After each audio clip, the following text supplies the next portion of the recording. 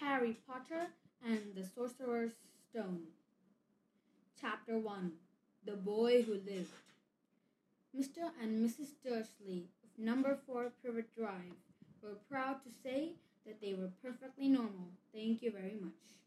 They were the last people you would expect to be involved in anything strange or mysterious, because they just didn't hold with such nonsense. Mr. Dursley was the director of a firm called Grunnings, which made drills. He was a big, beefy man with hardly any neck, although he did have a very large mustache.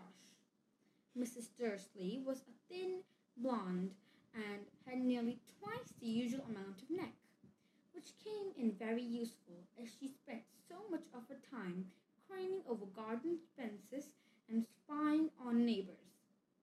The Dursleys had a small son called Dudley, and in their opinion there was no finer boy anywhere.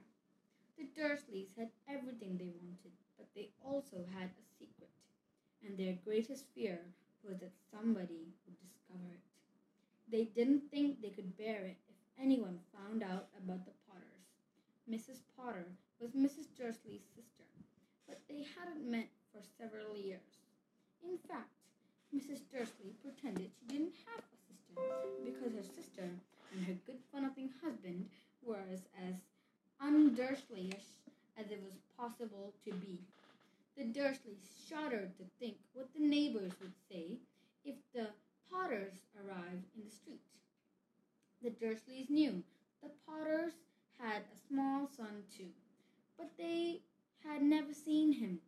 The boy was another good reason for keeping the Potters away. They didn't want Dudley mixing with a child like that. When Mr. and Mrs. Dursley woke up on a dull, grey Tuesday, our story starts. There was nothing about the cloudy sky outside to suggest that mysterious things could soon be happening all over the country. Mr. Dursley hummed as he picked out his most boring tie for work, and Mrs. Dursley gossiped away happily as she rustled a screaming Dudley into his high chair. None of them noticed a large tawny owl flutter past the window. At 8:30, Mr. Dursley picked up his briefcase, pecked Mrs. Dursley on the cheek, and tried to kiss Dudley goodbye, but missed, because Dudley was now having a tantrum, throwing his cereal at the walls.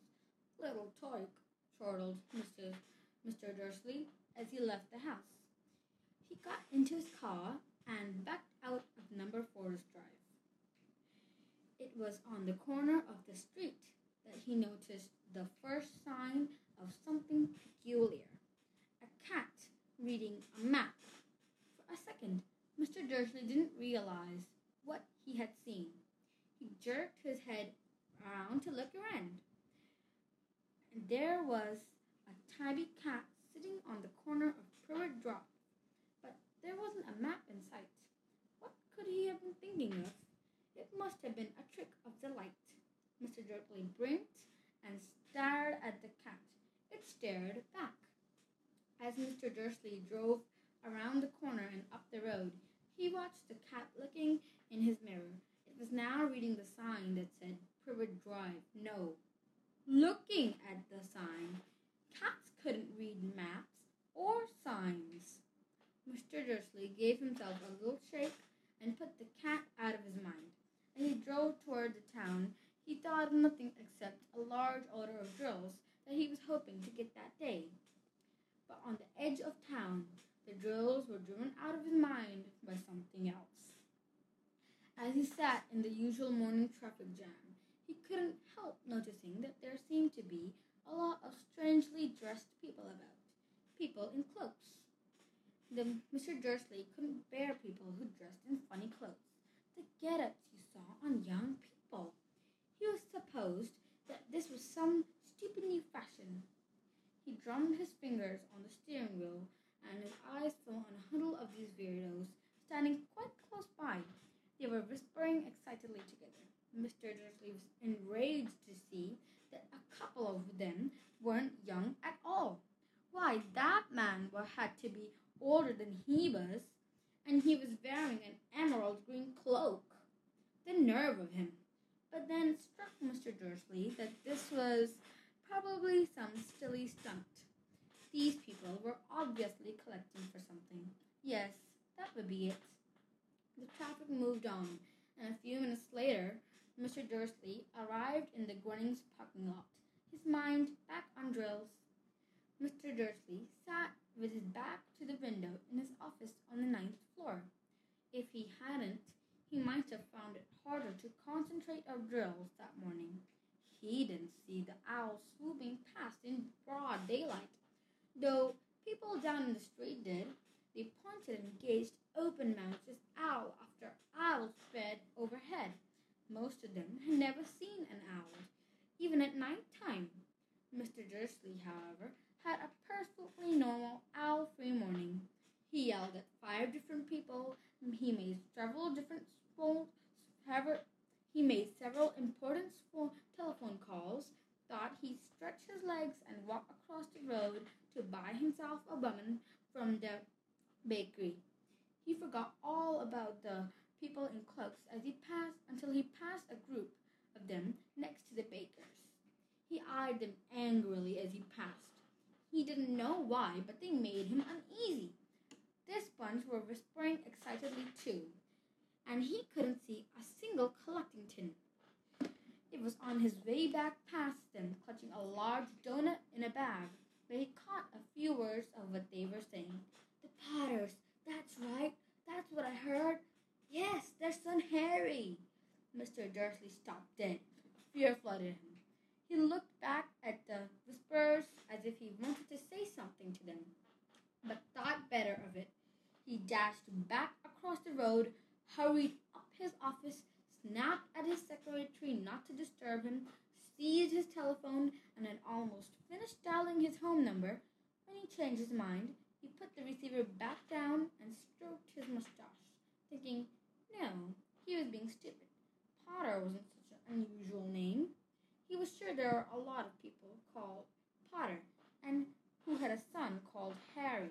Come to think of it, he wasn't even sure his nephew was called Harry. He'd never even seen the boy. It might have been Harvey or Harold. There was no point in worrying Mrs. Dursley. She always got so upset at any mention of her sister. She didn't blame her. If he'd had a sister like that. But all the same, those people in cloaks. He found it a lot harder to concentrate on drills that afternoon, and when he left the building at 5 o'clock, he was still so worried that he walked straight into someone just outside the door. Sorry, he grunted, as the tiny old man stumbled and almost fell. It was a few seconds before Mr. Dursley realized that the man was wearing a violet cloak. He didn't seem at all upset at being almost knocked to the ground. On the contrary, his face split into a wide smile, and he said in a squeaky voice that made a passerby stare, "Don't be sorry, dear sir, for nothing could be upset me today. Rejoice, for you has gone at last. Even muggles like you should be celebrating this happy, happy day." And the old man hugged Mr. Dursley around the middle and walked off. Mr. Dursley stood rooted on the stump. He had been hugged by a complete stranger. He also thought he had been called a muggle, whatever that was. He was rattled. He hurried to his car and set off for home, hoping that he was imagining things, which he had never hoped before, because he didn't approve of imagination. As he pulled into the driveway of number 4, the first thing he saw, and it didn't improve his mood, was the tabby cat he spotted the morning. It was now sitting on his garden wall. He was sure it was the same one. It has the same markings around its eyes. "Shoo!" said Mr. Dursley loudly. The cat didn't move. It just gave him a stern look. Was this normal cat behavior? Mr. Dursley wondered. Trying to pull himself together, he let himself into the house. He was still determined not to mention anything to his wife. Mrs. Dursley had had a nice normal day. He told him all over dinner all about Mrs. Next Door's problems with her daughter and how Dudley had learned a new word, won't. Mr. Dursley tried to act normally. When Dudley had been put to bed, he went into the living room to catch the last report on the evening news. And finally, bird watchers everywhere have reported that the nation's owls have been behaving very unusually today. Although owls usually normally hunt at night, they are hardly ever seen in daylight. There have been hundreds of sightings of these birds flying in every direction since sunrise. Experts are unable to explain why the owls have suddenly changed their sleeping pattern. The newscaster allowed himself a grin. And most mysterious, and now to call over to Jim McGuffin with the weather. Going to be any more showers of owls tonight, Jim? Well, Ted, said the weatherman, I don't know about that. But it's not only the owls that have been acting oddly today. Viewers as far apart as Kent, Yorkshire, and Dundee have been phoning in to tell me that instead of rain I promised yesterday, they've had a downpour of shooting stars. Perhaps people have been celebrating bonfire night early. It's not until next week, folks, but I can promise a wet night today. Mr. Dursley sat frozen in his armchair, shooting stars all over Britain, owls flying by daylight, mysterious people in cloaks all over the place, and a whisper about the Potters. Mrs. Dursley came into the living room carrying 2 cups of tea. There was no good. He'd have to say something to her. He cleared his throat nervously. Petunia, dear? You haven't heard from your sister lately, have you? As he had expected, Mrs. Dursley looked shocked and angry. After all, they normally pretended she didn't have a sister. No, she said sharply. Why? Funny stuff on the news, Mr. Dursley mumbled. Owls shooting stars, and there are a lot of funny-looking people in town today. So, snapped Mrs. Dursley. Well, I just thought maybe it was something to do with you know, her crowd. Mrs. Dursley swept her 3 teeth through her pursed lips. Mr. Dursley wondered whether he dared tell her he heard the name Potter. He decided he didn't dare. Instead, he said as casually as he could, Their son. He'd be about Dudley's age, wouldn't he? I suppose so, said Mrs. Dursley stiffly. What's his name again? Howard, isn't it? Harry. Nasty common name, if you ask me. Oh, yes, said Mr. Dursley, his heart sinking horribly. Yes, I quite agree. He didn't say another word on the subject as they went upstairs to bed. While Mrs. Dursley was in the bedroom, Mr. Dursley crept up to the bedroom window and peered down to the front garden. The cat was still there. It was staring down Privet Drive as though it was waiting for something. Was he imagining things? Could all of this have happened to do anything with the Potters?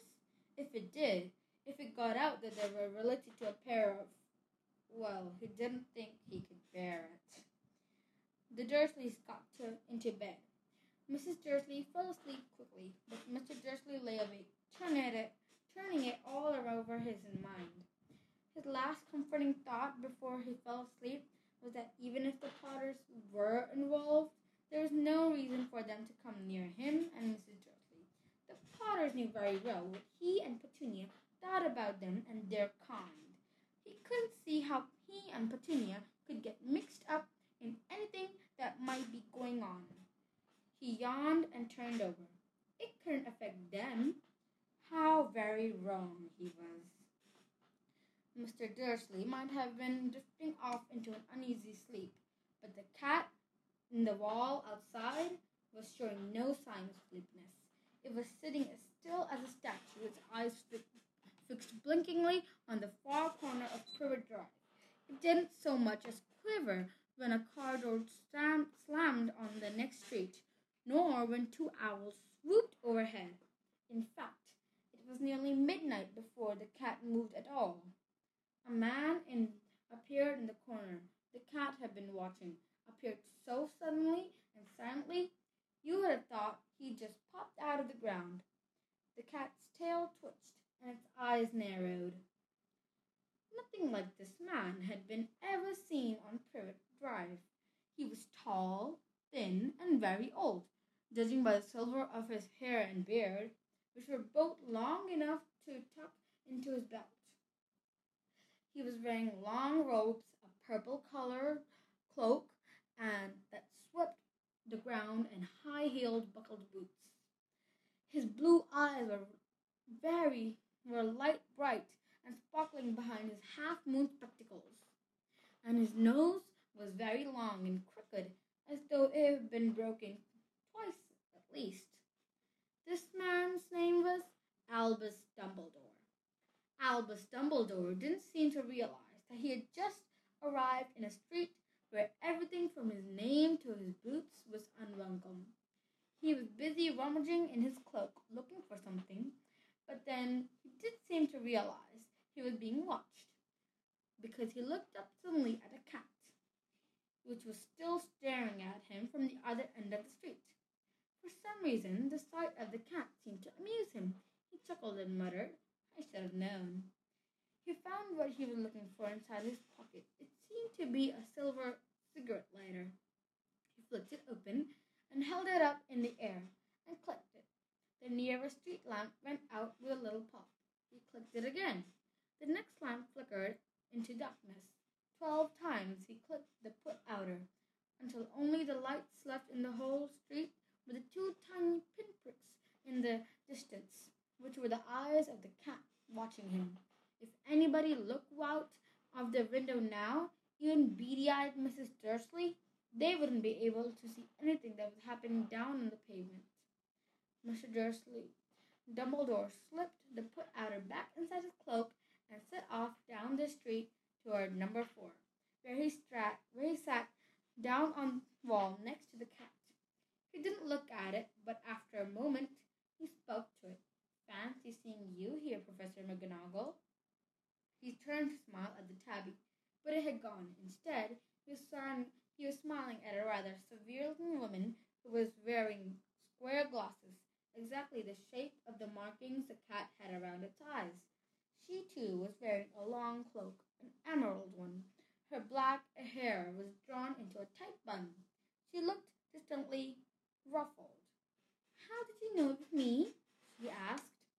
"My dear Professor, I've never seen a cat sit so stiffly." "You'd be stiff if you'd been sitting on a brick wall all day," said Professor McGonagall. "All day? But when could you have been celebrating? I must have passed a dozen feasts and parties on my way here." Professor McGonagall sniffed angrily. "Oh, yes, everybody's celebrating all right," she said impatiently. "You'd think they'd be a bit more careful, but no, even the Muggles have noticed there's something going on. It was on their news." She jerked her head back at the Dursleys' dark living room. "I heard it. Flocks of owls, shooting stars. Well, they're not completely stupid. They're bound to notice something. Shooting stars down in Kent. I bet that was Daedalus Diggle. He never had much sense in him." "You can't blame them," said Dumbledore gently. "You had precious little time to celebrate for 11 years." "I know that," said Professor McGonagall irritably, "but that's no reason to lose our heads. People are being downright careless out on the streets in broad daylight, not even dressed in Muggle clothes, swapping rumors." She threw a sharp sideways glance at Dumbledore here, as though hoping he was going to tell her something, but he didn't. So she went on. "A fine thing it would be if on the very day you know who seems to have disappeared at last, the Muggles found out about us all. I suppose he really has gone, Dumbledore?" "It certainly seems so," said Dumbledore. We'd have to be thankful for." "Would you care for a lemon drop?" "A what?" "A lemon drop. They're a kind of Muggle sweet I'm rather fond of." "Oh, no, thank you," said Professor McGonagall coldly, as though she didn't think that this was the right moment for lemon drops. As I say, even if you know who has gone, my dear Professor, surely a sensible person like you can call him by his name. All this you know who nonsense for 11 years. I've been trying to persuade people to call him by his proper name, Voldemort. Professor McGonagall flinched, but Dumbledore, who was taking 2 lemon drops, seemed not to notice. It gets all so confusing if you keep saying you know who. I have never seen any reason to be frightened of saying Voldemort's name. I know you haven't, said Professor McGonagall, sounding half exasperating, half admiring. But you're different. Everyone knows you're the only one you know who. All right, Voldemort was frightened of. You flatter me, said Dumbledore calmly. Voldemort had powers I will never have, only because you're too noble to use them. It's lucky it's dark. I haven't brushed so much since Madame Pomfrey told me she liked my new earmuffs. Professor McGonagall shot a sharp look at Dumbledore and said, "The owls are nothing next to the rumors that are flying around. You know what everyone's saying about why he's disappeared? What finally stopped him? It seemed that Professor McGonagall had reached the point she was most discussed and most anxious to discuss the real reason she had been waiting on a cold, hard wall for all day. Neither as a cat nor as a woman had she fixed Dumbledore with such a piercing stare as she did now. It was plain that whatever everyone was saying, she was not going to believe it until Dumbledore told her it was true. Dumbledore, however, was choosing another lemon drop and did not answer. What they're saying, she pressed on, is that last night Voldemort turned up in Godric's Hollow. He went to find the Potters. The rumor is that Lily and James Potter are that they're dead. Dumbledore bowed his head. Professor McGonagall gasped. Lily and James? I can't believe it. I didn't want to believe it. Oh, Albus. Dumbledore reached out and patted her on the shoulder. I know, he said heavily. Professor McGonagall's voice trembled as she went on. But that's not all they're saying. They're saying he tried to kill the Potter's son, Harry, but he couldn't. He couldn't kill that little boy. No one knows why or how, but they're saying that he couldn't kill Harry Potter. Voldemort's power somehow broke, and that's why he's gone. Dumbledore nodded grimly. It's true, faltered Professor McGonagall. After all he's done, after all the people he's killed, he couldn't kill a little boy? It's just astounding of all things to stop him. But how in the name of heaven did Harry survive? We can only guess, said Dumbledore. We may never know. Professor McGonagall pulled out a lace handkerchief, dabbed her eyes beneath her spectacles, and Dumbledore gave a great sniff as he took a golden watch from his pocket and examined it. It was a very odd watch. It had 12 hands but no numbers. Instead, it had little planets moving around the edge. It must have made sense to Dumbledore, though, because he put it back in his pocket and said, Hagrid's late. I suppose it was he who told you I'd be here, by the way? Yes, said Professor McGonagall, and I don't suppose you're going to tell me why you're here of all places? I've come to bring Harry to his aunt and uncle. They're the only family he has left now. You can't mean these people who live here? Cried Professor McGonagall, jumping to her feet and pointing at number 4. Dumbledore, you can't. I've been watching them all day. You couldn't find 2 people who are less like us. And they've got the son. I saw him kicking his mother all the way up the streets, screaming for sweets. Harry Potter, come and live here? It's the best place for him," said Dumbledore firmly. "His aunt and uncle will be able to explain to him everything when he's older. I've written them a letter." "A letter?" repeated Professor McGonagall faintly, sitting back down on the wall. "Really, Dumbledore? You think you can explain all of this in a letter? These people will never understand him. He'll be famous, a legend.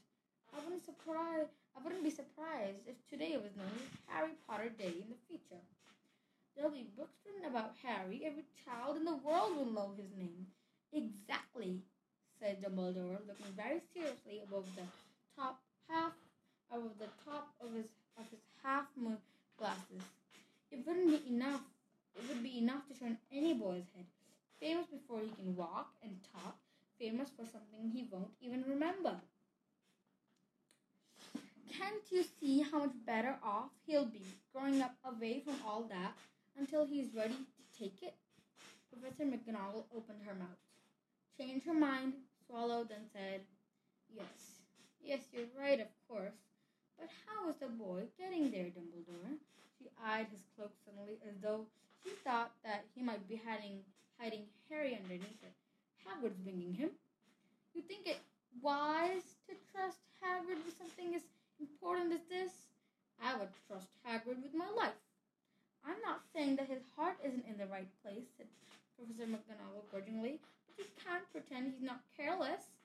He does tend to—" What was that? A low rumbling sound had broken through the silence around them. It grew steadily louder as they looked up and down the street for some sign of headlight.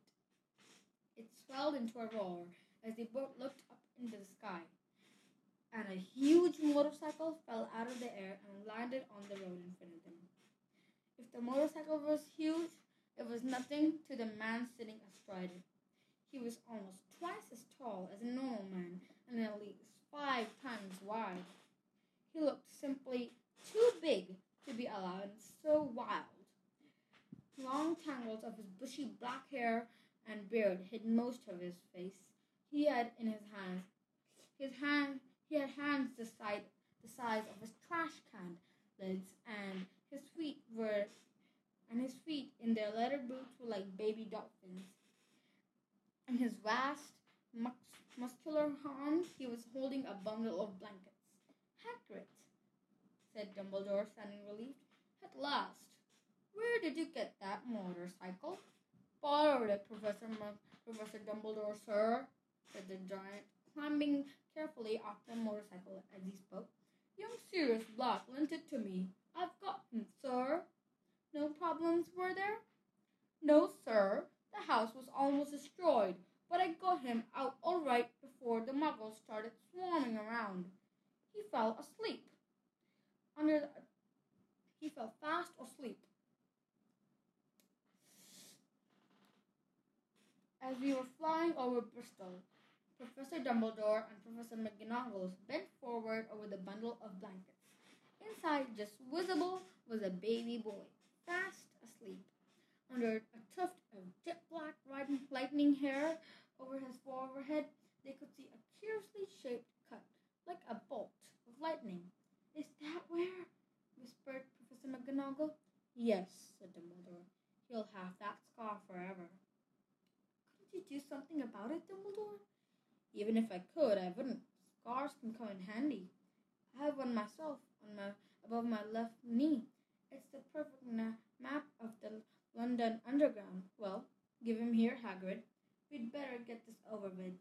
Dumbledore took Harry in his arms and turned over to the Dursleys' house. Could I say goodbye to him, sir?" said Hagrid. He bent his great shaggy head over Harry and gave him what must have been a very scratchy, whiskery kiss. And suddenly Hagrid let out a howl like a wounded dog. "Shh!" hissed Professor McGonagall. "You'll wake the muggles." "Sorry," sobbed Hagrid, taking out a large spotted handkerchief and burying his face in it. "But I can't stand it. Lily and James dead, and poor little Harry off to live with muggles." Yes, it's all very sad, but get a grip on yourself, Hagrid, or we'll be found," said Professor McGonagall whispered, patting Hagrid gingerly on the arm. As Professor Dumbledore stepped over the low garden wall, and walked to the front door, he laid Harry gently on the doorstep, took a letter out of his cloak, and tucked it inside Harry's blankets. He then came back to the other two. For a full minute, the three of them stood, looking at the little bundle, and Hagrid's shoulders shook. Professor McGonagall blinked fiercely, and the twinkling of light that usually shone from Dumbledore's eyes seemed to have gone out. "Well," said Dumbledore finally, "that's that. We've got no business staying here. We may as well go and join the celebration." "Yeah," said Hagrid in a very muffled voice. "I'd best get this bike away. Good night, Professor McGonagall, Professor Dumbledore, sir." Wiping his streaming eyes on his jacket sleeve, Hagrid swung himself onto the motorcycle, kicked the engine into life. With a roar, it rose into the air and off into the night. "I shall see you soon, I expect, Professor McGonagall," said Dumbledore, nodding to her. Professor McGonagall blew her nose in reply. Dumbledore turned and walked down the street. On the corner, he stopped and took out the silver put-outer.